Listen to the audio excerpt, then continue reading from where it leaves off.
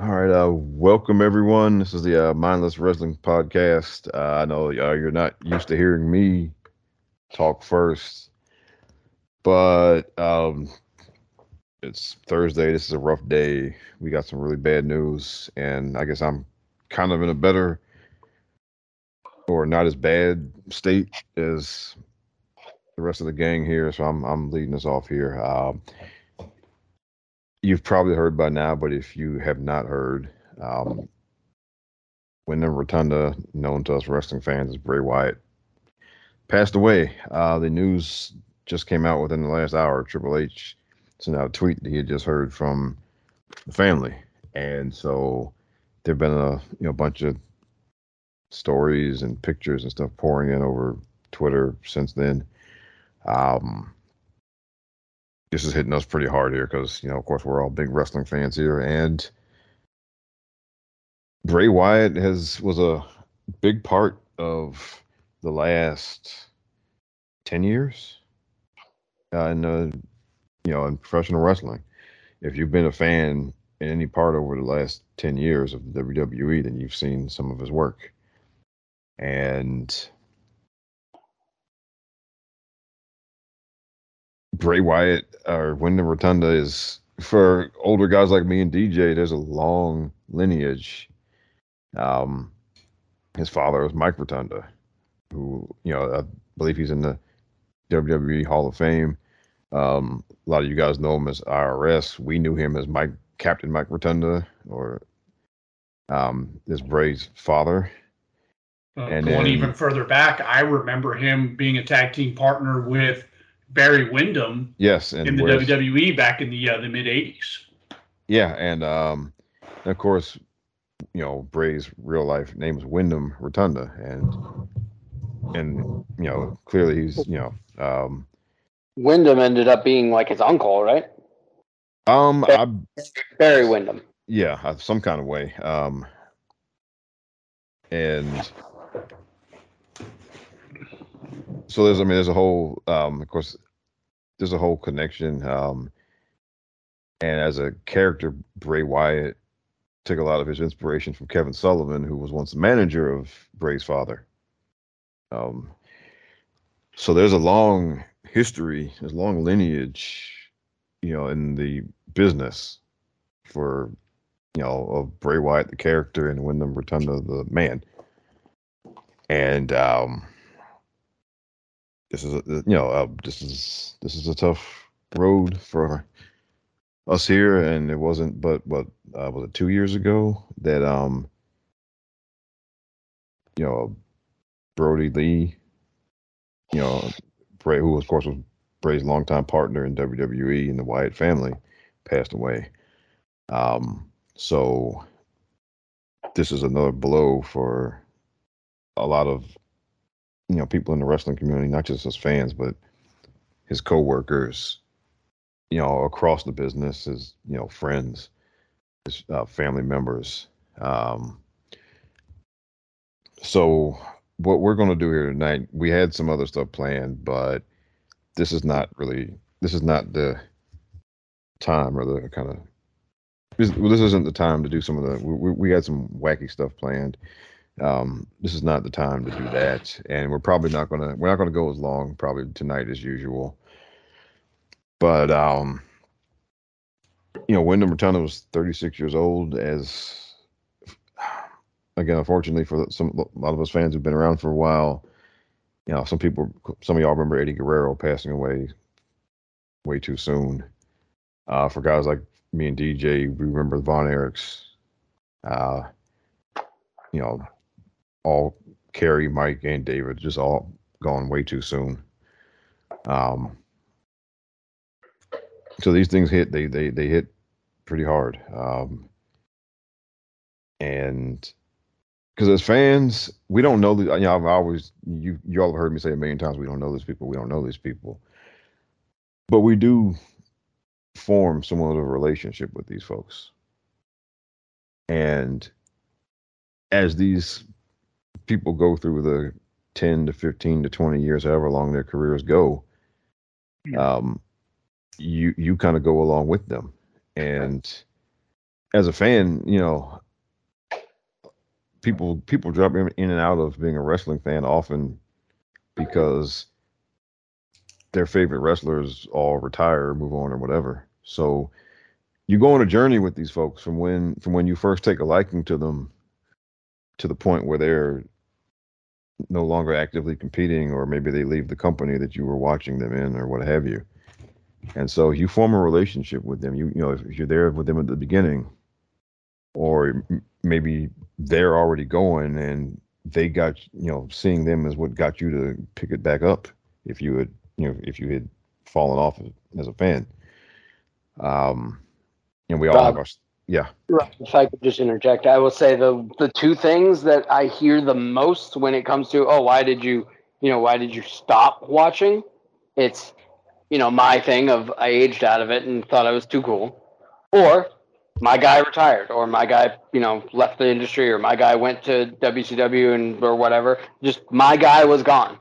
Those are the two biggest things, and yeah, it's just, and Bray engendered a lot of that loyalty from a lot of folks. Yeah. And because look, I mean, I've done that twice already. Kind of dropped off because the guys I had grown to love at that era were all retiring, moving on, or whatever. Um, and Bray Wyatt was definitely one of those wrestlers who got people to start watching again. Or if you had never watched, maybe you were flipping channels and you saw him and the Wyatt family or what have you, and you were like, man, what the hell is this? Yeah. And it's just the audio portion of the podcast, I'm pointing at myself and waving and smiling because, as I've said all the time, Stephen Amell and Stardust, Cody Rhodes brought me to the dance.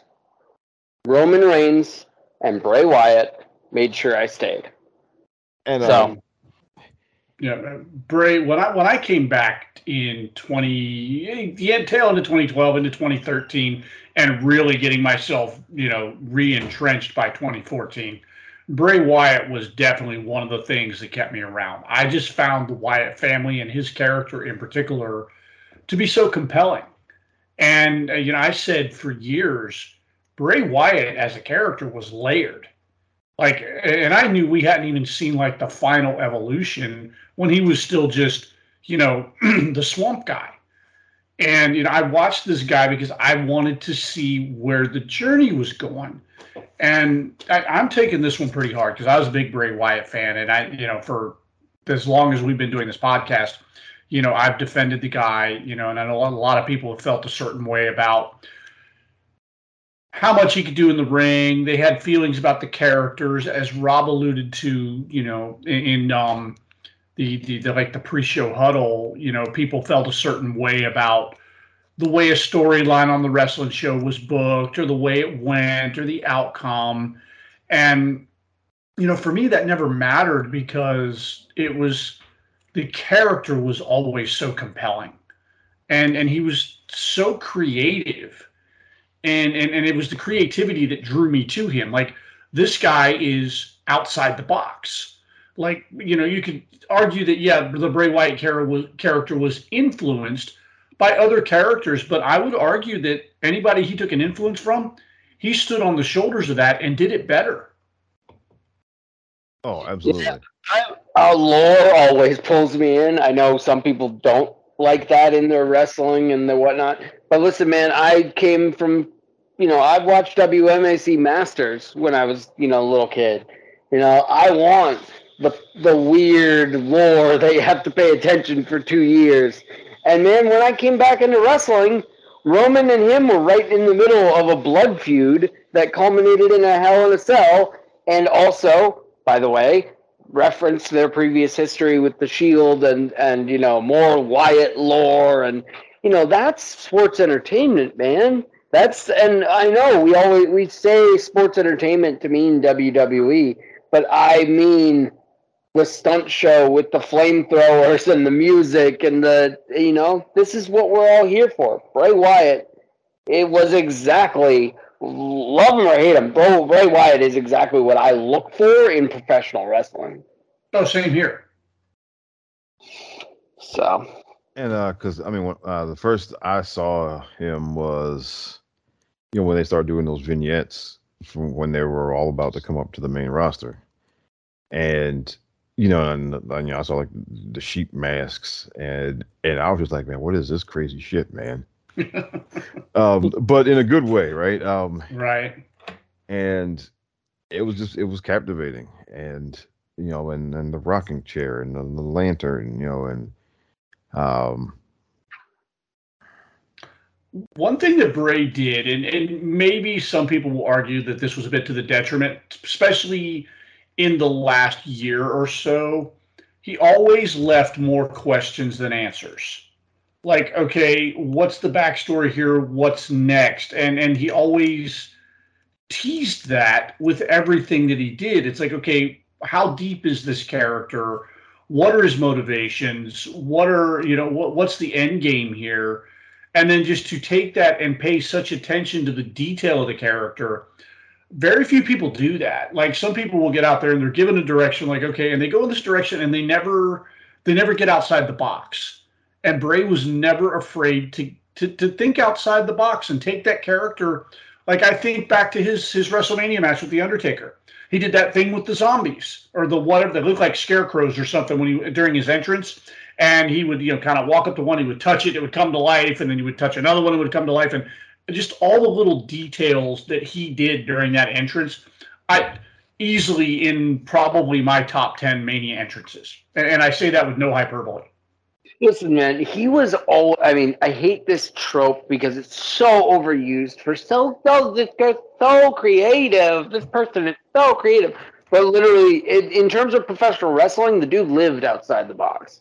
And at least certainly for WWE. And just little things he would do. He was way better wrestler than people give him credit for. Way better. Fact.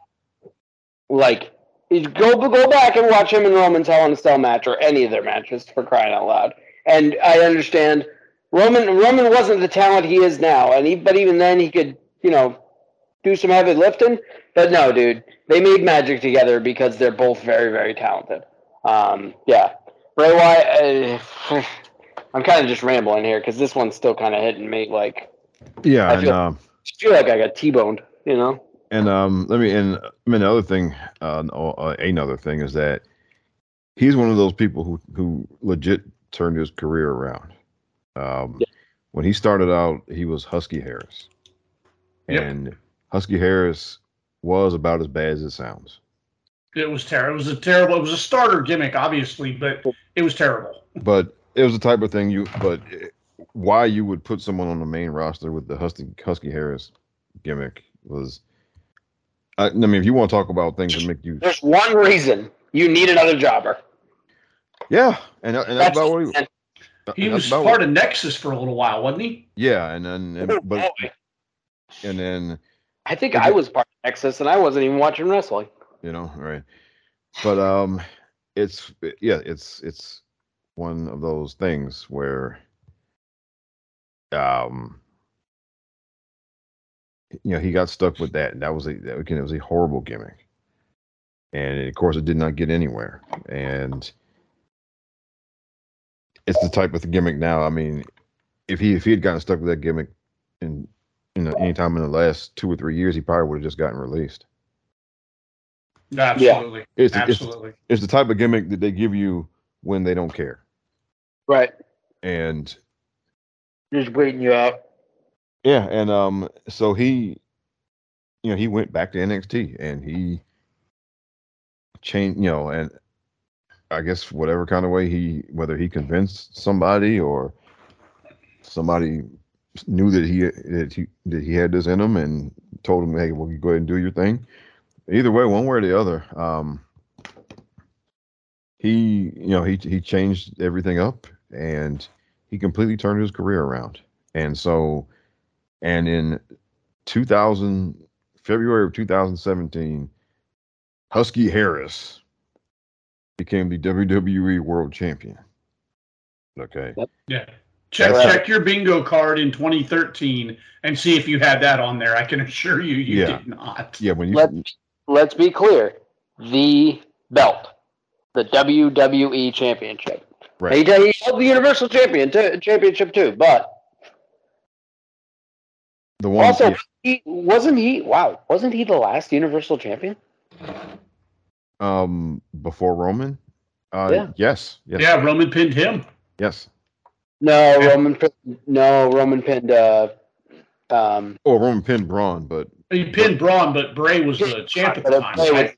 That's why I always lose the. Oh wait, was Braun the champion? No, Braun was challenging for it. Because Bray won it from Goldberg, right? no, Bray won it from Braun, and then Braun. That's right. Braun Okay, yeah. Sorry. Braun won it from Goldberg, who won it from Bray. But, that's right. Goldberg beat Bray. Yeah, and with a horrible jackhammer. God, it was terrible. Yeah. But I think Bray might have sandbagged him a little bit. I think you did. But hey, you know what? God rest his soul, and might have been the right decision because I still don't know about that one. That little side road for the title wasn't my favorite thing because obviously we know what happened because then it was supposed to lead to one of the greatest matches of all time, and because they took it off of somebody they shouldn't have, the match was cursed, and then COVID happened, and Roman had to go away, and Goldberg, it was bad, man. It was. I guess. Well, for me, I was always of the mind that, well, at least once he became the Fiend, that they should have never, put any type of title on him, because that's, to me, that was not a character that is pursuing, championships. And then the Jason Voorhees thing, everything would have been fine without the Jason Voorhees stuff. It would have been absolutely fine. Make him a dominant champion. Let him do the funhouse shit. I loved every single thing about the Fiend, the whole thing. You can't make him the Terminator. I'm sorry, you just can't. It ruins the whole thing. Yeah, I feel like I'm not even going to blame that on him. I feel like that was lazy crutch that Vince or somebody came Here's up with. the thing, though. The Fiend got so hot so fast because it really was awesome. I love the presentation. I love the vignettes. I love the Firefly Funhouse. I loved all of it, and it became this force of nature that just, it got over because it was just fucking cool. And it just, at some point, you got to look at this and go, okay, so I can see why Vince would want to put some type of major title on that, but the character in and of itself writes itself into a corner because it's, how do you beat that? And then you get yourself in a situation like the Hell in the Cell match with him and Seth Rollins, and I will die on the hill that up until the finish, that match was awesome. It was. Seth and Bray were cooking in that match, and then the finish got overbooked all the shit because somebody in the back went, wait a minute, how does Seth beat the Fiend? How do we get to in a Hell in a Cell match? Like, Hell in a Cell match is a definitive, it's designed to have a definitive winner and loser. And Seth was red hot at the time. The Fiend was white hot at the time. Who's winning this? And how do we get to that point? They booked themselves into a corner with it. Personally, I think the match never should have happened. Just because it didn't do either guy any favors. But the point is, along the way, none of them, you can go back and check the tape. None of this is on Wyndham's, the actual dude's performance. Nope. No. Not a bit. No. It's beats in the story that were awful, that maybe he suggested, maybe he didn't. I would lean towards he didn't. And beats in the story that were awful, and direction that was clearly given from the top. It wasn't just like, hey, you're a shitty actor. It's like, well, no, I can't do the Terminator thing and make it look good in professional wrestling, guys. I just can't. Unless I'm Kane, and even then, I don't even think Kane went through some of the ridiculous stuff that the Fiend went through. Well, part of that was because aside from one instance, they kept Kane as far away from the World Heavyweight Championship, at least in terms of winning it. Like, he competed for it a lot, but Kane was not that. And here's the thing: if you give one of those, like, Goro level guys the belt, well, guess what? You can't mamby-pamby around with it because that guy's got to keep it for a while. So you have to know when you give him the belt, you can't just be like, all right, now first up, let's look at the roster, let's look at Twitter. Seth Rollins is trending, let's put Seth Rollins on him. No. You already fucked it up, guys.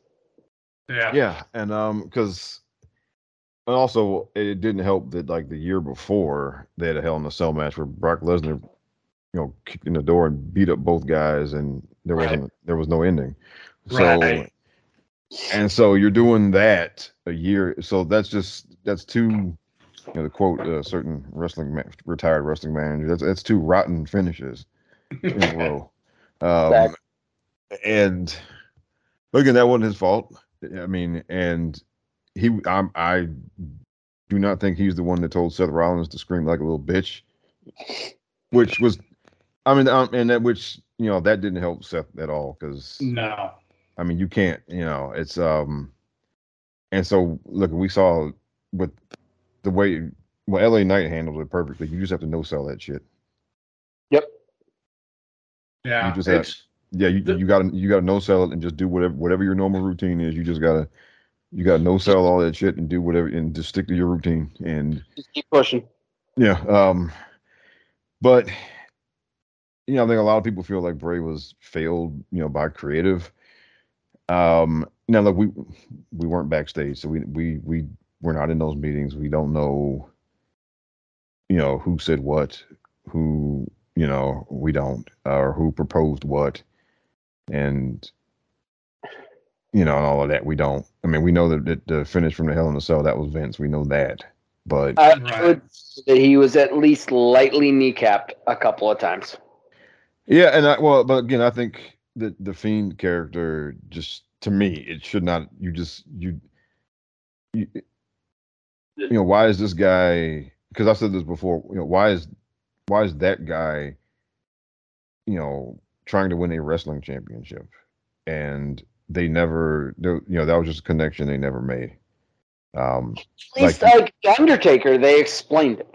The corporate ministry, the whatever, we're going to take over the world. And obviously, to take over the world, I have to become WWF champion. And we all looked around and went, yeah, that makes sense. Let's do it. But at least he gave you a reason. I mean, the only reason I can see with The Fiend is that he was an agent of chaos. And as an agent of chaos, you would want all the things. And the world champion being one of the things. I guess my thing. Look at that Joker or Psycho or whatever character. You know what the funniest outcome is for all these very serious professional wrestlers? Me being the world heavyweight champion. That's the most chaotic thing, so I'm going to do that. Yeah, I guess, but they never took us there though. Right, exactly. They never explained the motivation. And so, what we saw, we just did it. Well, from what we saw from Bray Wyatt on television was that he was there. Well, the Fiend was there to torment his co-workers for previous things they'd done to him. Right. Yeah. Which is why he feuded with Seth Rollins, why he feuded with Daniel Bryan, why he went after John Cena. Right. And so to that end, I mean, that made sense, but just there was never they never really communicated why that guy wanted to play a sport for a living, or like it's understandable why he wanted to get back at all of these people. Yeah, but they never connected that to why he would want to win the wrestling championship. Like you could very easily connect that to him wanting to prevent one of them from winning it or to cause one of them to lose it. Yeah, but just connecting that character to walking around being the wrestling champion and going on Good Morning America or going on a Today Show with the wrestling championship and and what have you, that connection was never made. But at the same, I can feel kind of weird. This, we're talking about creative and all of that stuff. Yeah, I mean, but it's all that being said, we as fans, or at least in the IWC, we piled on this man because a lot of us piled on him because of the way that his stories were written. And we piled on him for things that the other writers or the Vince McMahon or whatever failed to communicate to us to make it all make sense. And we blamed, quite often, a lot of us in the IWC blamed him for that. And that was unfair and it's just wrong. And too many times, we pay lip service to, well, who booked this shit? But we pile, but when it comes time to pile on, who do we pile on? We pile on the wrestlers. Yeah. We pile on the wrestlers because because of the way the storyline went. We pile on the wrestlers because if some snafu happened during a match, if we pile on the wrestlers because of who got booked to win or lose, all these things. And, at the end of the day, these are people that are on TV. They're acting out or trying to tell us stories. They're doing a job they're paid to do. Yeah. And I think people forget that. And because I go in, if one of these online trolls were to come up to me and get on me about the way I do my job, or any, my first inclination would be tell them to go fuck themselves. Yeah. But these folks are in a position where, well, they can't do that, because if they tell you to go fuck yourself, then you're going to screenshot it and say, look at what they said to me. They're a terrible person. And, so they're in a position where they can very seldom, shoot back at you, no matter what you say to them. And, I don't care how much money they're getting paid. They shouldn't have to deal with that. Right. No. And unfortunately, like you said, they're in a situation where they're almost forced to. And, when you take what you do creatively personally, and then people are out there, and then you've poured yourself into this, and, to say Bray poured himself into everything that he did is a huge understatement. The guy literally gave 110% to everything, even if what was presented wasn't, the end of it wasn't great. He still poured everything into it. And then you get online and you're taking out your dissatisfaction with something that he was involved in on him. And I get every reason why people would take it personally.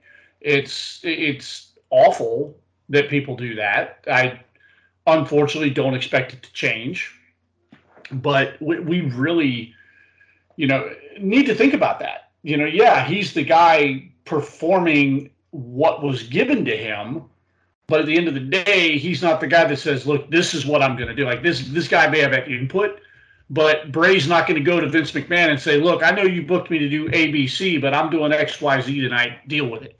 It just didn't happen that way. BetMGM has an unreal deal for sports fans in Virginia. Turn $5 into $150 instantly when you place your first wager at BetMGM. Simply download the BetMGM app and sign up using code Champion150. Then, place a $5 wager on any sport. You'll receive $150 in bonus bets, regardless of your wager's outcome. And if you think the fun stops there, the King of Sportsbooks has plenty of surprises in store. Check out daily promotions, same-game parlays, live bets, and so much more. Download the app in Virginia today and get $150 in bonus bets instantly from your first wager. Only at BetMGM. BetMGM and GameSense remind you to play responsibly. See BetMGM.com for terms. 21 plus only. Virginia only. New customer offer. Subject to eligibility requirements. Rewards are non-withdrawable bonus bets that expire in 7 days. Please gamble responsibly. Gambling problem? Call 1-800-GAMBLER. Promotional offer not available in Washington, D.C. Well, and also to loop it back around, I mean, yeah, there were parts of the Fiend experience that were, not great. But honestly, I said at the beginning, I'll say it again, it really was just boiled down to the Terminator thing, because everything else about that experience was awesome. Tell me with a straight face you didn't enjoy the Firefly Funhouse, then I'll tell you that you don't enjoy professional wrestling the way I do, and you probably shouldn't watch WWE. And I'm being dead serious, and I'm not trying to be mean or anything like that. There's plenty of other programs that offer the entertainment you're looking for. But Bray Wyatt was sports entertainment, and that was never more at the front than when he was wrestling in a goddamn Mr. Rogers sweatshirt with like puppets popping up in the corner, and I'm popping the whole time. Well, part of the thing is the Fiend really was custom made for the pandemic era because they had the cinematic matches. This allowed him to really, really immerse himself in this. And we got, I'm sorry, I will die on the hill defending the John Cena Firefly Funhouse match. Oh, absolutely. What the hell was the match he did with Randy Orton? Oh, that Inferno match. That was excellent. Absolutely phenomenally done. The Inferno match was, and I dug the Swamp match with Bray Wyatt. I enjoyed, for what it was, I enjoyed the hell out of that. And, I was, while I'm glad that eventually the world turned the corner and nature healed and WWE was able to get back out on the road and do what WWE does best, entertain in front of live crowds, I missed having those little cinematic matches that he was involved in because it was very compelling. They took a bad situation and tried to make something out of it. And he was absolutely influential in that. And because for me that Inferno match, that was one of the best endings of a pay-per-view ever. Yes. Ever. So awesome. Ever. Because Randy Orton being the one guy who just doesn't give a fuck to the point where he'll light your ass on fire. He doesn't care. So him being so he was a perfect opponent because again he's the one guy that just doesn't give a fuck enough where he'll go ahead and light your ass on fire. He doesn't care. And absolutely two guys who understand or understood their characters better than anybody else. And that whole ending where where Bray is on fire and Randy's walking away and then he hits the Randy Orton pose as the credits roll. That's right. I mean, that was so good. Yeah, I mean, like you can't. I'm sorry. There's no better way to end. I'll take that ending. I'll put that ending up against any pay-per-view ending shot ever. I mean, okay. What about the Great Khali WWE champion? Well, okay. So those two are in. That's a great moment for different reasons. Yeah, that's funny. That's a funny moment. Don't look it up. That Great Khali was WWE champion. And that was one of the funniest endings. I mean, that might be the funniest ending ever. I mean, litany of reasons. Yeah, for both shooting kayfabe reasons. Yeah. But yeah, seriously, Bray Wyatt, like, I can't say enough the fact that, like, there was a very special formula that made my stupid ADHD brain stick with wrestling for a couple of months, enough to stick with it as a, real hobby. And Bray Wyatt and the Wyatt family and Roman and Dean sports entertaining their asses off with, weird spooky swamp promos and then beating the shit out of each other. Like, that is a formative reason of why I'm still here doing this, silly little podcast. Yeah, and actually, I have a tribute here from somebody you may not expect. Oh gosh. I'm going to read it, then I'll tell you who it is. Okay. It says, I remember a time making a mistake early on in my run with WWE. Bray was one of the few to get on me about it and say something to me in person. But not only did he get on me, he chose to be a leader and guide me. His words were impactful and made me question a lot and put things in perspective. That being because he was and still is someone I look up to. Bray was a hero to me and many others. Risk taker, an innovator, a father, creative, a dream chaser, and everything else that many thought he couldn't be. His career, legacy, personality, mind, and overall aura will always leave a positive mark on myself as a performer and as a man throughout my life and career. He will surely be missed. Rest in peace, my wrestling brother. Forever, thank you. That comes from Leo Rush. Oh wow, that's crazy. That's really good. The outpouring that I'm seeing on it's Twitter. I don't care. It's Twitter, Instagram. I had to put my phone down, man. In the minutes following, well, you guys were in a group chat with me. EJ texted us, and that's how I found out. And then just all of a sudden, I'm on Twitter, and Triple H is out there. I'm like, what? Like, there was just this moment of disbelief. Like, this one kicked me in the guts. Like hard. We've lost a lot of people over the last few years. Brody Lee, just to name the one that comes right off the top of my head. But this one really kicked me in the guts, being a Bray Wyatt fan, and I wasn't sure how I was going to be able to put anything into words tonight. Just like Rob said at the top of the show, we had a much different show planned tonight. We didn't think it was appropriate to go through with that, and I honestly, mentally, don't think that I could have had fun with what we had planned. No. On the heels of what we found out not an hour and a half ago. It just didn't seem appropriate, and even now, this one's going to take time to process, man, because I liked Bray Wyatt. I'm a big fan. I was looking forward to him eventually coming back and giving us more of the stuff that I love. He was younger than me, man. He was younger than me. Yeah. That's tragic, man. It's awful to think about. It is. And I saw the Wyatt family entrance in person a few times, and it was something else. Yeah, well, were you lucky enough to be a part of it, Rob? Because I hope you got your cell phone out. Oh, of course you had. I mean, yes. No. Correctly, Rob. You were a Firefly, and I was too. And it is fucking cool seeing that in real life. Like the music, the entrance, him with the lantern, and just like I talk about it all the time on this show, but like there are certain things and certain people that are different live, and that was one of them. That was a surreal experience. So I'm very lucky to have experienced it. Yeah, I didn't get the pleasure of seeing that live, but it was always breathtaking to see on live TV. To see it come out like that. Yeah.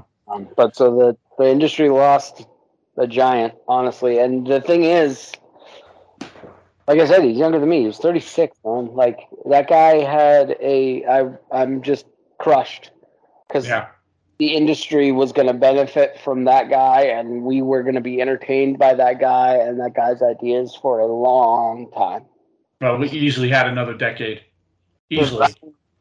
Easily had another decade, but that's a guy he's just one of those guys who probably sticks around until literally he dies of natural causes dies in his 80s.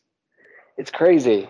It's just, he seems, with both the lineage and his, obviously love for wrestling and the creativity and everything. This is just awful, man. No. From the depths of everything, my thoughts, my heart goes out to his family, his friends, people that actually knew him. We sit here and pontificate as fans, and we have our thoughts and our feelings as fans, but I don't ever want the family to not know that they're thought about, in this moment and in these times. We're going to miss Bray Wyatt, and I thank him for the memories, for the entertainment, for the things that he brought to me. He brought joy into my life personally as a fan, and I'll always be thankful for that, and I'll be sorry that I won't get any more of that. You know what? He's on a really, really, really short list.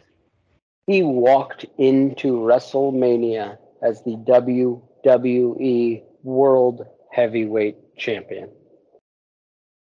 I mean, we are talking about a lot of what ifs and what could have beens and whatnot, but goddamn, he deserved that, certainly, and I'm glad he got it. So Yeah. But yeah, same. Obviously, I echo everything you just said, DJ. You know, JoJo, his family, his everyone. I can't imagine what people like Bo are going through, and certainly guys like, forgive me, I don't know his actual name, but like Eric Redbeard. I just can't imagine, and my thoughts and everything are with them. So we have we got Sorry. we got some information here. What's up? Oh no, well this is this is from Sean Ross Sapp. He said he was given permission to reveal that earlier this year, Wyndham Rotunda got COVID that exacerbated heart issues. Oh, Jesus. And said there was a lot of positive progress towards a return in his recovery. Unfortunately, today he suffered a heart attack. God bless, man. That's just. That's good. That's good on the family though, and that's good on Sean because put speculation to bed. Yeah, and look, we beat up Sean plenty of times here, but this he's using his powers for good for once. Good job, Sean. Try that more often. And thankfully that and to get it out before just end speculation, Rob. Yeah. Because remember, with Brody, we had that awful piece by Bruce Mitchell, who used to work for Wade Keller, and it was just downright disgusting. And so thank goodness that that's out there, and we don't have people gossiping or writing stupid stories or think pieces, because it's it like I said, we were never going to speculate on this episode tonight, but Bray had his battles with mental health, and the only thing that I said was I hope, not that I ever want anybody to have some type of thing, but I just didn't want it to be that, and people were already speculating online. Yeah, it's easy to speculate based on what we know of the guy. So obviously your brain starts to go down a certain road, and then hopefully your brain says, dude, we don't want to go down that road. But yeah, it is, unfortunately. Yeah, it's just awful. Rob, do you want to close out this segment? Yeah, because I think we've reached a point where it's not the show, I think. I don't think we're gonna we're gonna recap Raw this week. No, yeah. So I think we've kind of reached a point where we're going to start. We'll probably start repeating ourselves in regards to Bray. Yeah. So we're going to move on because unfortunately we lost another member of the wrestling family earlier this week. That is Terry Funk, and I can tell you, for me, the very first house show that my dad took me to, the main event was Hulk Hogan defending the WWF Championship against Terry Funk. And I didn't, at that point, I was 12 years old, so I did not fully appreciate what all Terry Funk brought to the table as a wrestling performer. To me, he was just a cowboy with a branding iron. Hey, sometimes that's all you need. Yeah, but there was so much more to him than that. Oh yeah, incredible performer. Yeah, and so I think he and his brother were the first two brothers to hold the NWA World Title. And they were also second generation wrestlers. Their father, Dory Funk Sr. But now one thing I always thought was cool was they announced that he's from the Double Cross Ranch in Amarillo, Texas. The Double Cross Ranch just sounds like one of the coolest sounding things. You just know evil stuff goes down at the Double Cross Ranch. Yes, at the Double Cross Ranch. Oh man! And so that was 1986, and then 3 years later, this man turns up on an NWA pay-per-view. Nobody was expecting this, and he attacks Ric Flair of all people and power drives him on a table, and Ric Flair of all people turns babyface behind that. And at the time, it was I was like, Terry Funk? They're like, I was like, they're going to do a whole thing with Terry Funk? Because I hadn't seen Terry Funk as NWA World Champion. I didn't know how great of a wrestler he was, really. Because the matches he had with Hogan were standard Hogan stuff. Yeah. I mean, they were good matches, but they weren't what he was fully capable of doing in a ring. So for me, when I was like, Terry Funk? They're going to have Terry Funk challenge Ric Flair? Really? And that, my friends, that may have been the feud of the year in all of professional wrestling in 1989. That's one of the best wrestling feuds. It was incredible. Terry Funk had Ric Flair in a blender, and you've got good heel heat when you've got guys like me and Rob who hated Ric Flair cheering for Ric Flair. Like, Ric Flair was our heel, man. Like, that dude was so dastardly with everything he did with the Four Horsemen. Yeah, here comes Terry Funk, and he's even more dastardly than Ric Flair ever was, to the point that we're rooting for Flair. And because when Ric Flair came out at the Great American Bash, when he came back, that was his big comeback to take on Terry Funk, and that building exploded for Ric Flair. Yes. Okay. That's how great of a job Terry Funk did as a heel. Ric Flair always had fans, but I mean, to get the whole building behind Ric Flair as a babyface, right? And again, that played along or didn't know any better, but they played along or didn't know any better. Yeah, and at the end of that show, and then Sting and Ric Flair joined forces at the end of that show. Yes. Oh, okay. Shit, Mario and Bowser joined forces. Yes, and then you had this totally unlikely pairing of Terry Funk and the Great Muta. Okay, taking on Ric Flair and Sting. Led to one of the greatest matches of that day and age.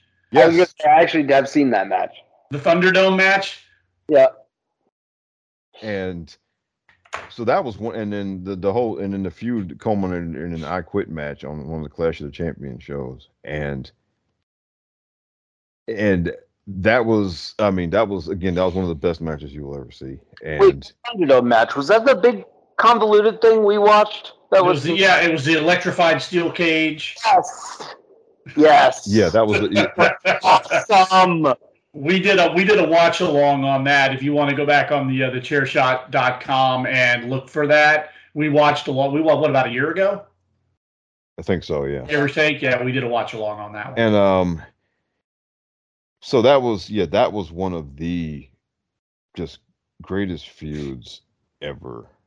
Yeah. And and that was Terry Funk. That was Terry Funk at like 40-something years old, by the way. Yeah. And but then that wasn't the end. Then a few years later, he goes to ECW of all places.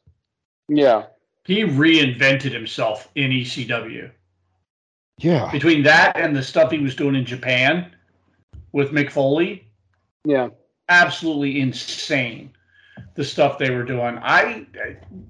My love affair with Terry Funk stems from, in a way, back in the day, he reminded me a lot of my dad. The way he looked, the way he talked, it was very much. And even as he got a little bit older, my friends would come to the house and they'd meet my dad. They're like, "Your dad looks like Terry Funk." They even joke about it now. It's like, yeah, I know, Dad looks like Terry Funk. So I gravitated to him for that reason too. But I've never been a big fan of like deathmatch stuff. But for whatever reason, the stuff he and Foley were doing was mesmerizing. Like, just because I'd never seen anything like it at the time. I watched wrestling. We occasionally got barbed wire ropes with blood, and occasionally somebody got busted open. But with these guys were just destroying each other. And 20-some-odd-year-old me is like, whoa, this is the most incredible thing. It's the most incredibly ridiculous thing I've ever seen in my life. I can't stop watching. Right. And the feud that they had was legendary, and then it spilled over into ECW and escalated there, and then eventually found its way to WWE.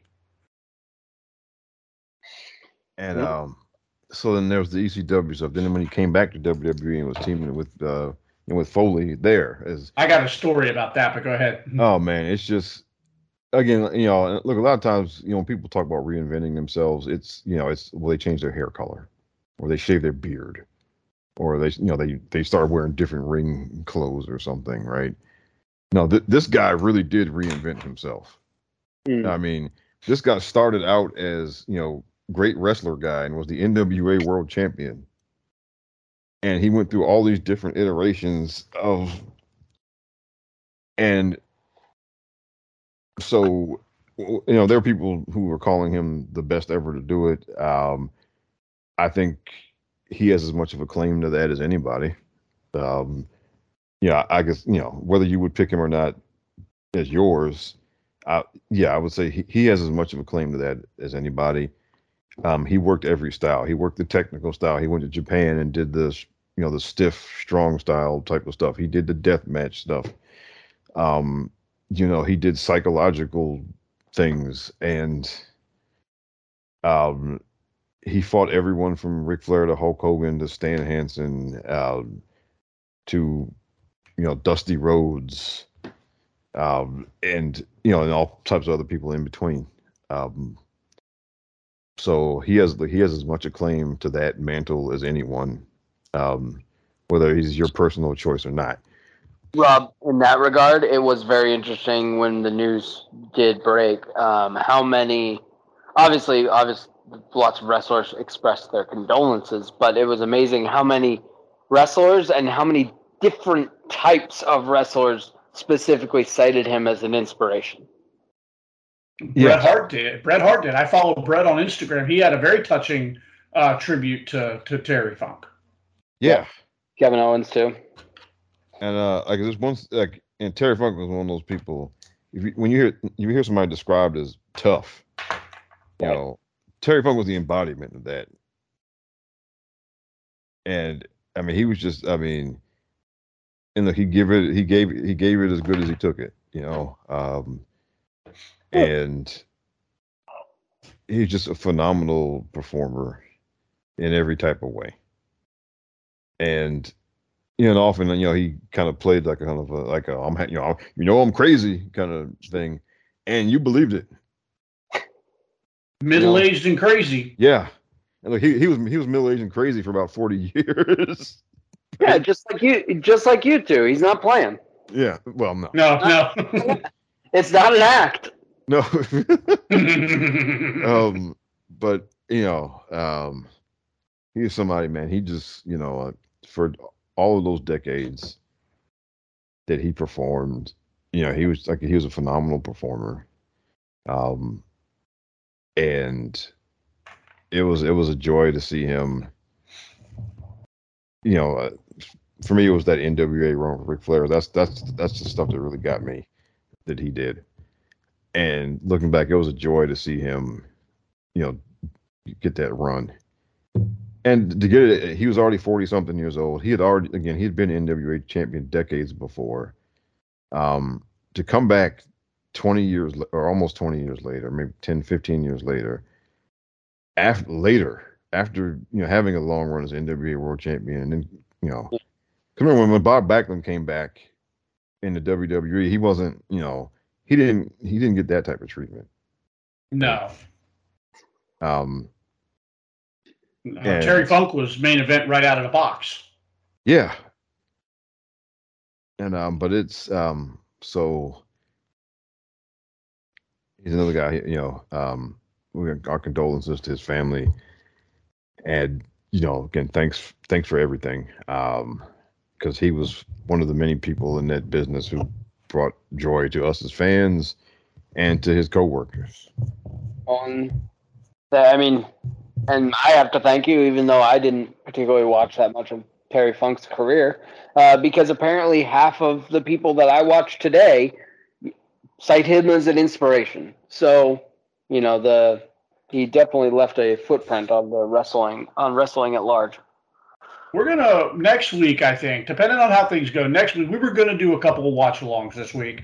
And I suggested in the creative doing a Terry Funk watch along, and Rob threw out one of the Ric Flair matches, and I think the I Quit match might be a good one. I'd like to do a watch along with that maybe next week if we can swing it in, so Jason can get a feel for, Terry Funk at what Rob and I consider to be probably his peak sports entertainment period. Yeah. Where his feud with Ric Flair, legendary. One little side thing for me with Terry Funk, when I was in the business between late 97 and early 2000s, for about 2.5 years, Terry Funk was a guy I absolutely wanted to meet. Like, he was on my bucket list of guys that I wanted to meet, and I came super close.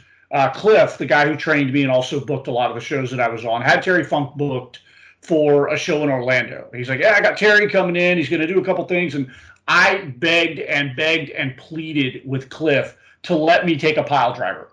I was like, Cliff, I don't care how you work it into the show. I don't care what. I'll come out. I'll chew him out on the mic. He can grab me and whatever it takes, man. Whatever it takes. And he never really promised me either way, because who am I? I've been in a business, a year and a half. Terry Funk ain't working with me. I just wanted to put over Terry Funk on a show. The week before the show, he bailed out because he got the call from WWE to go do the Chainsaw Charlie thing.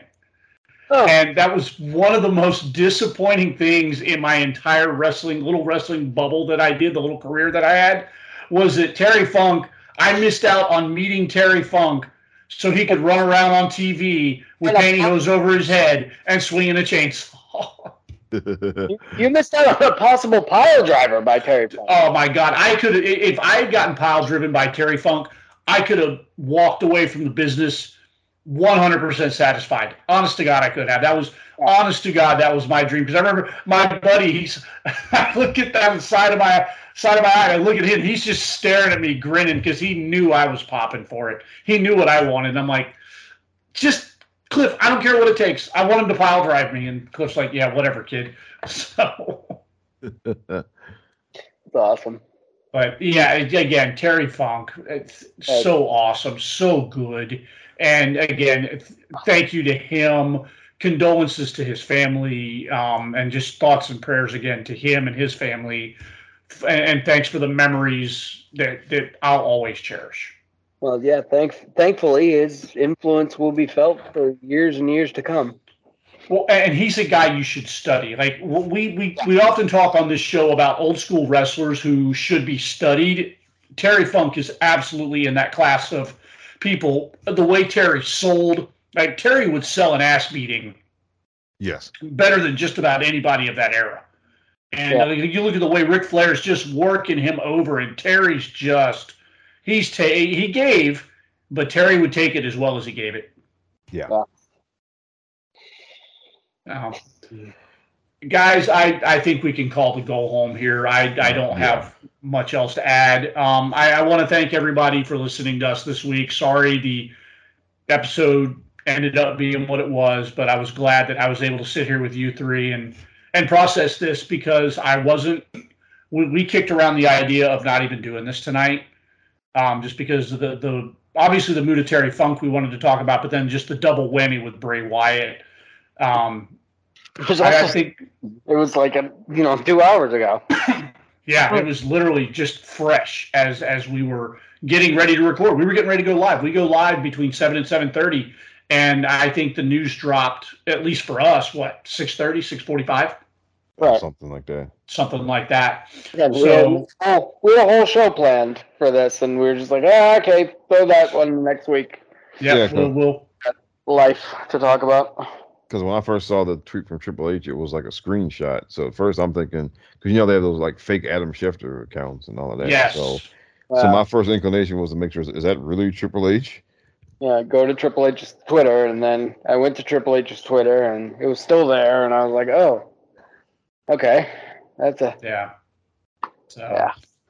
So we're going to call it there. I want to thank Rob J. Thank you for letting me process this in a way that I think has been productive. I wasn't sure, how I was going to go about any of this, and I want to thank you both. And Jason, I know you were really unsure as to whether or not you could even do this tonight. Thank you for coming on. No, it was good, because honestly, I'm processing it, but it's still been like a gut punch, because just all the things Again, as I always talk about on this show, it's a cocktail of things. It's like, well, he's, just a year younger than me. He's, and he's, again, formative and important to my wrestling journey. And I love him as a professional wrestler. And and like I said, I wanted to see this dude well into his 70s being a professional wrestler and around professional wrestling, producing professional wrestling. And yeah, this was a gut punch, man. Yeah. In closing, guys, hug your loved ones. Yes. Hug them. Tell them you love them. Make the phone call. Whatever it takes. Always let people know that they're loved, they're appreciated, and you care about them. It's all over in a second. Don't leave anything to chance. Don't leave anything behind. Don't wait till tomorrow. Yeah. Don't leave anything unsaid. Yep. All right. And on that note, I want to thank everyone for listening. Be good to each other. This has been the Mindless Wrestling Podcast. Thank you again. Have a good night.